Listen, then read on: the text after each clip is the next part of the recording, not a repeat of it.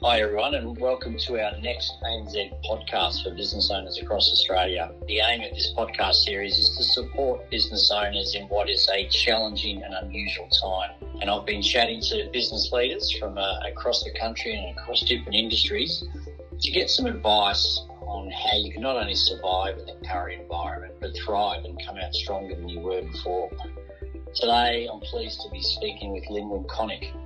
Lynwen is the Global Chief Information Security Officer here at ANZ. Her role at ANZ encompasses cybersecurity, risk management, security advisory and educational services. And Lynwen and her team played a very important role in helping to keep our customers' data and information safe. Lynwen joined ANZ in March 2017, and prior to joining us, Lynwen worked at the Federal Department of the Prime Minister and Cabinet and also for the Department of Defence. Welcome, Lynwen. Thank you, Mark. So, Lynwen, cybersecurity is pretty topical at the moment. We saw some comments by the government recently about a state-based attack on our country from various departments of the government and others. Was that sort of thing news to you? Did it raise alarm bells? And did we have to do anything as an organisation about that? It's certainly a very timely announcement, and we work very closely with other organisations and in particular government organisations, and so it's not a surprise to us that Australian companies and government departments are under attack. We certainly have seen, there's lots of media reporting at the moment about other organisations that have been attacked, and we know that we can't relax in this space. It's certainly a real threat. One of the things the Prime Minister said in his announcements of these attacks is that this is a responsibility that all organisations have to take seriously. And it's really important that people in organisations understand their role in keeping their organisation secure. But there's also a number of things that we can do as an organisation to protect ourselves. And he mentioned the importance of things like keeping our systems up to date, patching them so that we're not vulnerable to new security threats, and making sure we have levels of identification so that we have what we call two-factor identification when we're logging into systems. And they're things that we talk about all the time when we're talking to people about improving their cyber security. So that's not new for us, but it's certainly something we all have to be very aware of and very vigilant about. The other thing I guess changed a lot recently is the fact with COVID-19 there are so many people that are suddenly working from home. We ourselves have around 95% of our staff working at home. What's different? We're not in a work environment. We're not using, industrial strength technology that's based in a lot of the offices and buildings that we're in. What are some of the challenges that make this different when you've got so many people working from home? And is that easier or harder? There's actually two parts to why now security is really important. The first part is, it's really sad that cyber criminals take advantage of people and organisations when they're more vulnerable, when we've got a crisis. And we saw this, before this COVID-19 situation, we saw it with the bushfires in Australia, with criminals targeting people who are vulnerable when they might not be thinking correctly. And that's happened again during COVID-19. And it's really sad to see how many phishing emails that are targeting people who might be feeling vulnerable to click on a link that has malicious software in it. And we've seen so many of those, hundreds of thousands of emails crafted to exploit people who might not be thinking properly or anxious, and they'll often click on a link without scrutinising it enough to understand that it's not from someone who's legitimate. And so that can cause a lot of issues in this current environment, as well as the fact that we're all working differently, in a different way, and there's extra protections that we need to put in place. And so it's even more important because we've got more people trying to do the wrong thing, but also when we're doing things differently, we actually have to sit back and think about what's the best way to protect ourselves in this environment when we're working from home. Is there anything that we have to do differently? And it's different for each organisation, depending on how they've set themselves up before, but it's something that every organisation needs to do because the threat is real. And we've seen some statistics from organisations overseas and in Australia. The number of incidents is up, security incidents is up by at least 50%. I think FBI reported recently that we're seeing 3 to 4 times more security incidents reported or internet security incidents reported than they have in the past. Not all related to COVID-19, but the threat's certainly increasing. So, all of the statistics show that there's just so much more activity happening with people trying to exploit all of us while we're going through a crisis like this. So it is really important to get it right. Yeah, it's a staggering increase in the activity, and as you say, we see whenever there seems to be some form of crisis, whether it be bushfires or drought, even COVID, people have been taken advantage of, and you've got to be alert to scams. But also, I think this is probably an area where our customers are probably less aware of the steps that they can take. So is this, to you, a big business issue, or does the risk of cyber attack, is it a critical issue for smaller businesses as well? Absolutely a critical issue for small businesses and even people, individuals in their own home. And one of the reasons is that large companies, large organisations have the resources and put in place very good cyber security. And the criminals know that, and they're often quite lazy. And so they will go after organisations that they think might not be as secure. And that's why we see so many small businesses targeted with things like ransomware. So ransomware is malicious software that will lock up a small business's computers. And because often small businesses don't have the security resources in place, they feel vulnerable to those sorts of attacks. Criminals know that and will target them. And the way it works in cyberspace is you can target hundreds of thousands of organisations at the same time until you find one that is vulnerable and go after that organisation. And it's really important that small businesses as well as large businesses put in place measures to make sure that they're not as vulnerable to those sorts of attacks. And there's a range of things we can talk about that they can do to make sure that they're safe online, because it's often not as hard as people think. So what are some of the things businesses can put in place to help protect themselves and their business? It's not as hard as many people think to take security measures that will protect them from many of the threats that we see impacting small and large businesses across the country and across the world. I often like to start by explaining this in a more personal way and how cyber security works in the home, because those same basic principles roll up into what you do in an organisation, small and large. So I often start with what I do when I buy a laptop for my kids.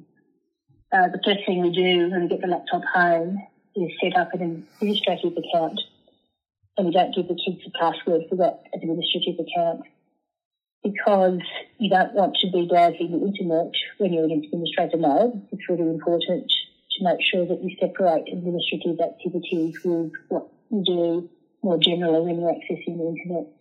The second thing we do is talk to our children about making sure that they don't share sensitive information with people online, particularly when they don't know who those people are.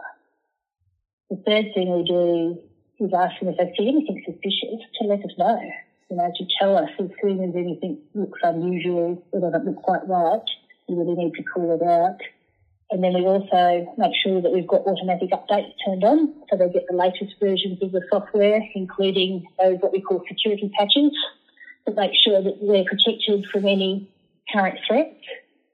We set up a good backup capability because we didn't want anyone to lose the homework that they've been working on for a while, their assignments, there's precious photographs. It's really good to have your information backed up when you're working online, and it's a really important way of protecting yourself from a security threat as well. If anything ever goes wrong, you can recover from a backup, and we ensure that we've got really good passwords that are not shared with anyone else, and that can protect us if anything does go astray. Those sorts of principles apply in the workplace. They apply in small businesses, and we actually implement those in large businesses as well. They're really important things that we need to do to make sure that we stay online, and they're not as hard as most people think. So what we've done to make it a little bit easier for people to remember these steps that are really important is we've settled on an acronym. We ask people to make a pact to improve their cyber security, PACT, and those letters help us remember the things that are really important. And the first one is to pause before sharing anything sensitive online, any personal details. particularly, don't share passwords. No company will ever ring you up and ask you to share the password with them. It's really important that we don't give away other personally identifying information that might be used against us. The second letter in that acronym is A, and that's for activating two-factor authentication. And for many of the systems we log into, there's the opportunity to have a second factor that authenticates us when we're logging on or making a transaction, whether that be an SMS code, voice ID, facial recognition. There's a number of different ways you can have a second factor of authentication. And that means that if something goes wrong and your password becomes available to someone else, they can't access your account on your behalf because you've got a second factor that protects them. The third part of that acronym is C, to call out anything suspicious. To report an email that looks wrong is a really important thing to do, and we're very lucky at ANZ. Our staff members are very good at reporting suspicious emails because we run email drills where we actually send people test emails to see if they'll report them. They're very good at reporting those suspicious emails and also the real ones that we sometimes see in our organisation. The reason it's important to call it out is that we can very quickly work with the authorities to take down the sites that generate some of those emails that can cause us harm. And that means that other people who might not be aware are also protected from those activities. And then the last part of the acronym, the T, is to turn on automatic updates to make sure that our systems are receiving security updates when they're generated, when there's a new threat that comes out, that we have the latest versions of operating system and application software on our devices, on our phones, on our tablets, on our laptops, because that protects us from some fairly significant vulnerabilities. And so that pack is quite a simple thing for everyone to do at home, in the workplace, and it's very similar activities that large organisations do as well to make sure that we stay safe online. It's very important that we back up our systems and our software, so if we ever have a problem, we can recover from a backup. That's a particularly important thing to do if you have a ransomware attack. If a company is targeted by ransomware, malicious software that looks at their computers, having a backup is a very good way to recover rather than paying a ransom, which is something we wouldn't recommend. And making sure that we have strong passwords that we don't share across different accounts and different systems. And if we're finding it hard to remember those passwords, we use a password manager to make it easier to have the best security possible. Those things are very simple and something that everyone can do at home, in a small business or in a large business. It's also a good idea to install security software like antivirus software that protects us. And there's often very good free versions of those sorts of capabilities that come with the systems that we implement and can be activated quite easily. So it's not as hard as most people think to get pretty good security online. And as I've said, cyber criminals will often go to the people with the weakest security. So if you put in place some of those simple measures, you can improve your protection significantly. There's probably someone else who has poor security but will become vulnerable instead. There's a lot in that. I like the use of something like PACT to help break it down for people to understand, because it is, if you're not a technology savvy person, it can be quite daunting to think about how you would protect yourself because you just don't know what's possible. I think that's really good advice to be able to break it down to those 4 basic principles, which gives you a good level of protection. And would you recommend to our small business customers who might have their own employees working from home and they're probably not as well equipped to be set up in that environment very easily, would you recommend following the same principles for their own staff?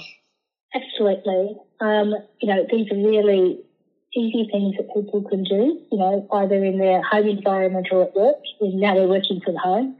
The two things merge together, but taking those steps are really important. And I think one of the most important things we can do is talking to people about the risks.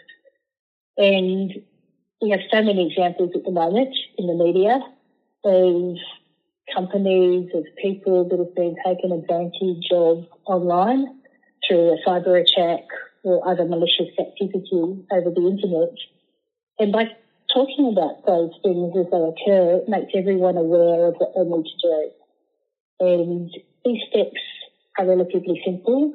There are other things that businesses can do when they have employees working from home, setting up a virtual private network is an important, security mechanism. But so many of those simple steps are also very easy to implement. But I think for me, one of the most important things is having that right security culture, having people take this seriously, having people understand it can happen to us. If I do the wrong thing, it could be me that causes harm to our customers or our organisation.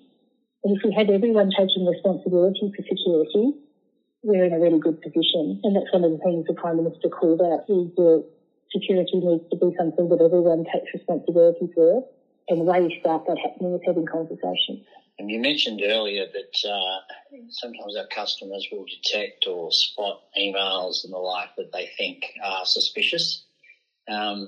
When you're in a big organisation, it's pretty easy for us to report those up to your team effectively and have them investigated and shut down in some cases. What does a small business do if they get something that's suspicious, rather than just ignore it? Is there someone they can tell to help get that traced back to the source? Yes, there is. And there's government reporting portals to report suspicious emails.